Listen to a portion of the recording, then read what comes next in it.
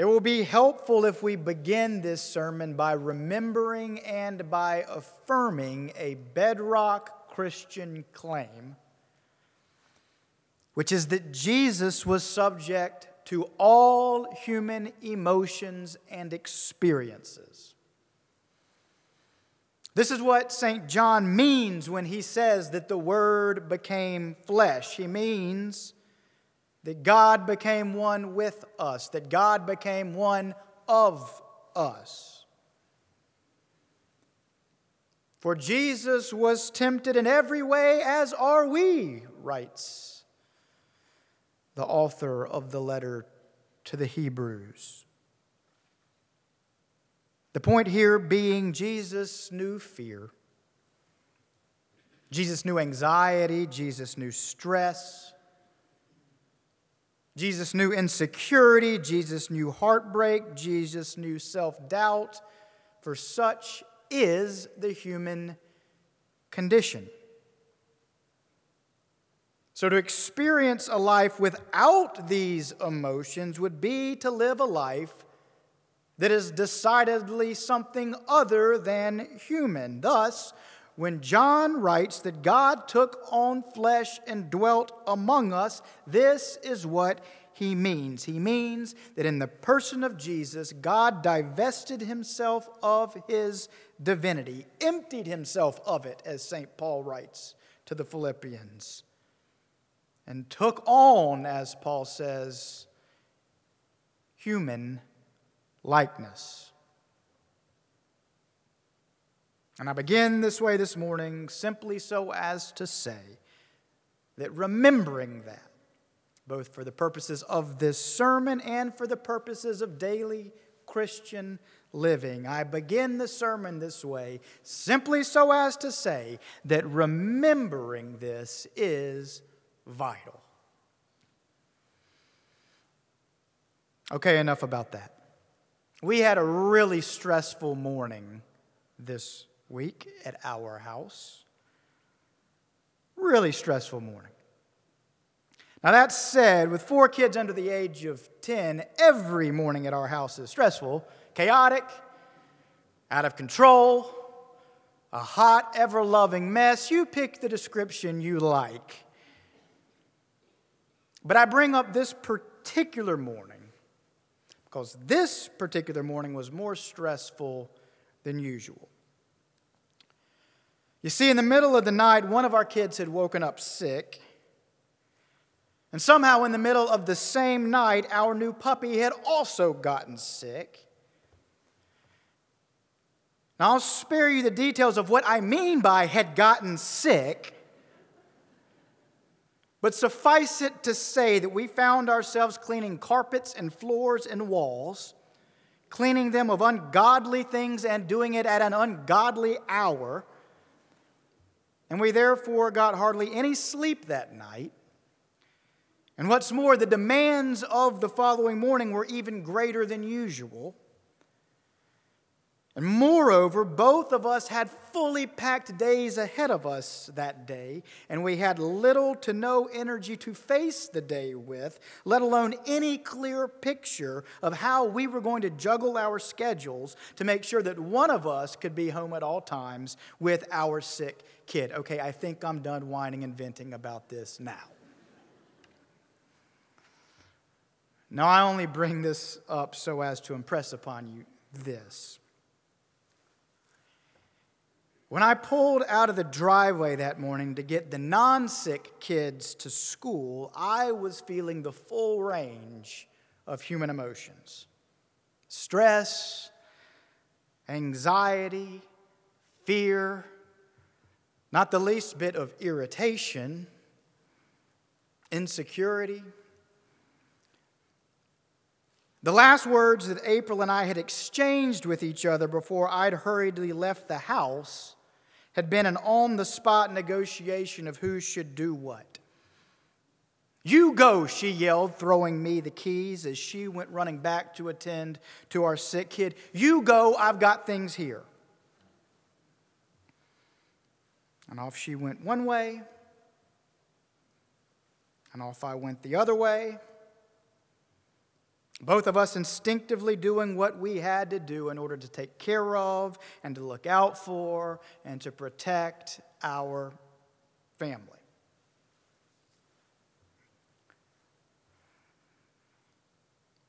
Yes, Jesus was human like us. In the Gospels, we see Jesus hungry. We see him anxious. We see him sad. We see him angry. We see him irritable. We see him bereft. And while we see him in all of these ways, we tend to quickly forget that, which is to say, we tend to quickly forget how much like us he really was. Which is why I wanted to remind us of this reality as we look today on this Baptism of the Lord Sunday at Mark's portrayal of Jesus' baptism, because you see his humanity is central to our understanding and fully appreciating this story.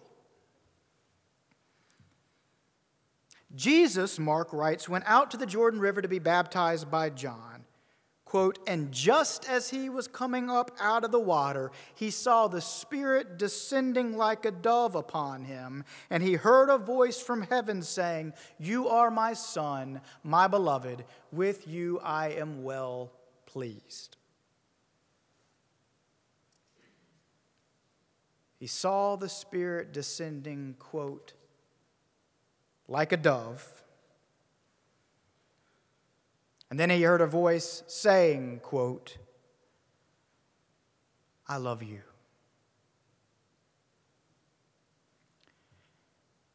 In his book Prototype, What Happens When You Discover You're More Like Jesus Than You Think, Pastor Jonathan Martin reflects on this moment of Jesus' baptism, and he writes this, which you can read along with me if you turn to the silent meditation at the top of your order of worship.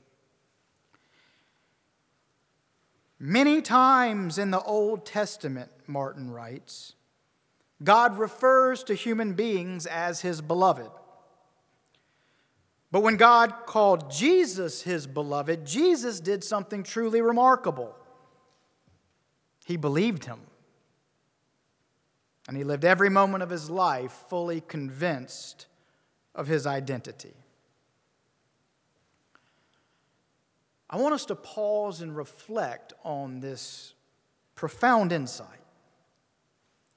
Numerous times throughout the Scriptures, God refers to human beings as beloved, but Jesus, unlike the rest of them, unlike the rest of us, Jesus not only hears this pronouncement,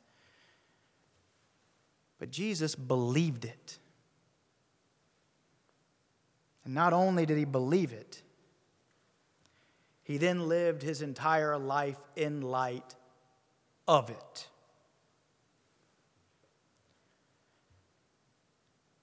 Bringing me back now to that anxious morning April and I experienced this week, and to that final exchange that she and I had before dividing and conquering the hot mess of our morning. You go, she yelled, throwing the keys to me. I got things here. That's where I left off in the story. Well, here's the rest of the story.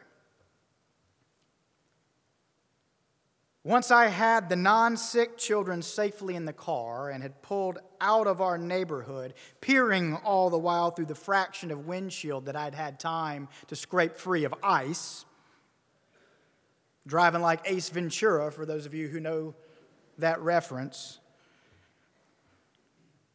Once I'd turned out of the neighborhood and begun my journey up Calhoun Street, I immediately had to come to a stop because of a family of deer that was in the process of crossing the road. Now, these first deer to cross, these deer were young, not babies, but clearly young. And by the time I'd come to a stop, they were already safely on the other side. But what was suddenly holding up traffic, though, was that there in the middle of the street were two adult deer, both of whom had just realized that the smallest of the deer, the one that was clearly still a baby, just a little fawn, was still stranded back over on the other side. Now, it's hard to describe the brief, chaotic scene that then ensued, but suffice it to say that both of the adult deer then became suddenly frantic, their body language expressing their uncertainty concerning who should do what. Until just as suddenly, one of the adult deer leapt across the street to where the first three deer had already gone, while the other deer frantically sprinted back to the marooned fawn. And that was that. The road was now clear, and I was able to drive again, and off I went in my own frantic urgency. And as I drove, still no less anxious and no less irritable than I had previously been, I nonetheless thought to myself, how sweet. How sweet. You've been very patient with this overly long story. Here's the point. As I drove onward, it suddenly occurred to me that here had been a family of 6, just like mine, and that here had been 2 parents anxiously doing their best to look out for and take care of their children, just as April and I were doing. And that therefore what I had just witnessed, and what I had thought to myself was exceedingly sweet, that this was in fact the very essence of that which was presently bringing me so much stress and anxiety and irritation. And that's when it hit me. Is this not the essence of what Mark is pointing us to in today's gospel lesson? The essence, that is, of what Jesus experienced that day in the Jordan River. The Spirit descended, quote, like a dove that day, Mark writes. And in that dove, Jesus was reminded anew of his belovedness by God. Suddenly reflecting on this, I was then reminded of Genesis chapter 1, of the Spirit hovering over everything. And then at God's directive, descending in all manner of ways to bring forth life and shape and texture and color, all of which God then pronounces beloved, very good. This, it suddenly occurred to me, this is how God reminds us, God's creation, how crazy about us God really is. How we need not be overly anxious. How we need not be overly fearful. How we need not be riddled with insecurities. How we need not be stymied by self-doubt. The Spirit descends to remind us of this, I realized. The Spirit descended at the dawn of creation. And the Spirit descended at Jesus' baptism, and the Spirit has descended every single day since the beginning of time. Yes, the Spirit descends on us and to us and for us. And who knows what form it may take when it does. Mind you, Mark didn't say the Spirit was a dove. Mark said the Spirit descended like a dove. Well, early Thursday morning, the Spirit descended for me like a deer, like a family of deer. And as Jesus with the dove, so too did I interpret in that descent a clear message saying, calm down. Just breathe. It's all okay. You are loved. Be at peace.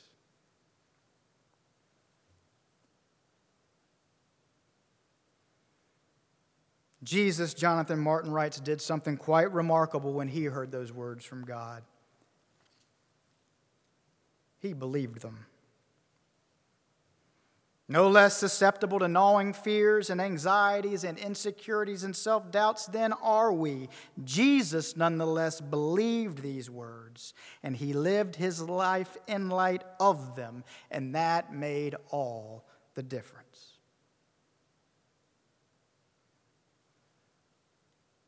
How might the Spirit be descending for us today, dear family? What unique forms might the Spirit be assuming this very day in order to remind us how beloved we are and how well pleased God is with us, despite the shortcomings that daily cripple us with fears of unworthiness? How might the Spirit be descending upon us this very day?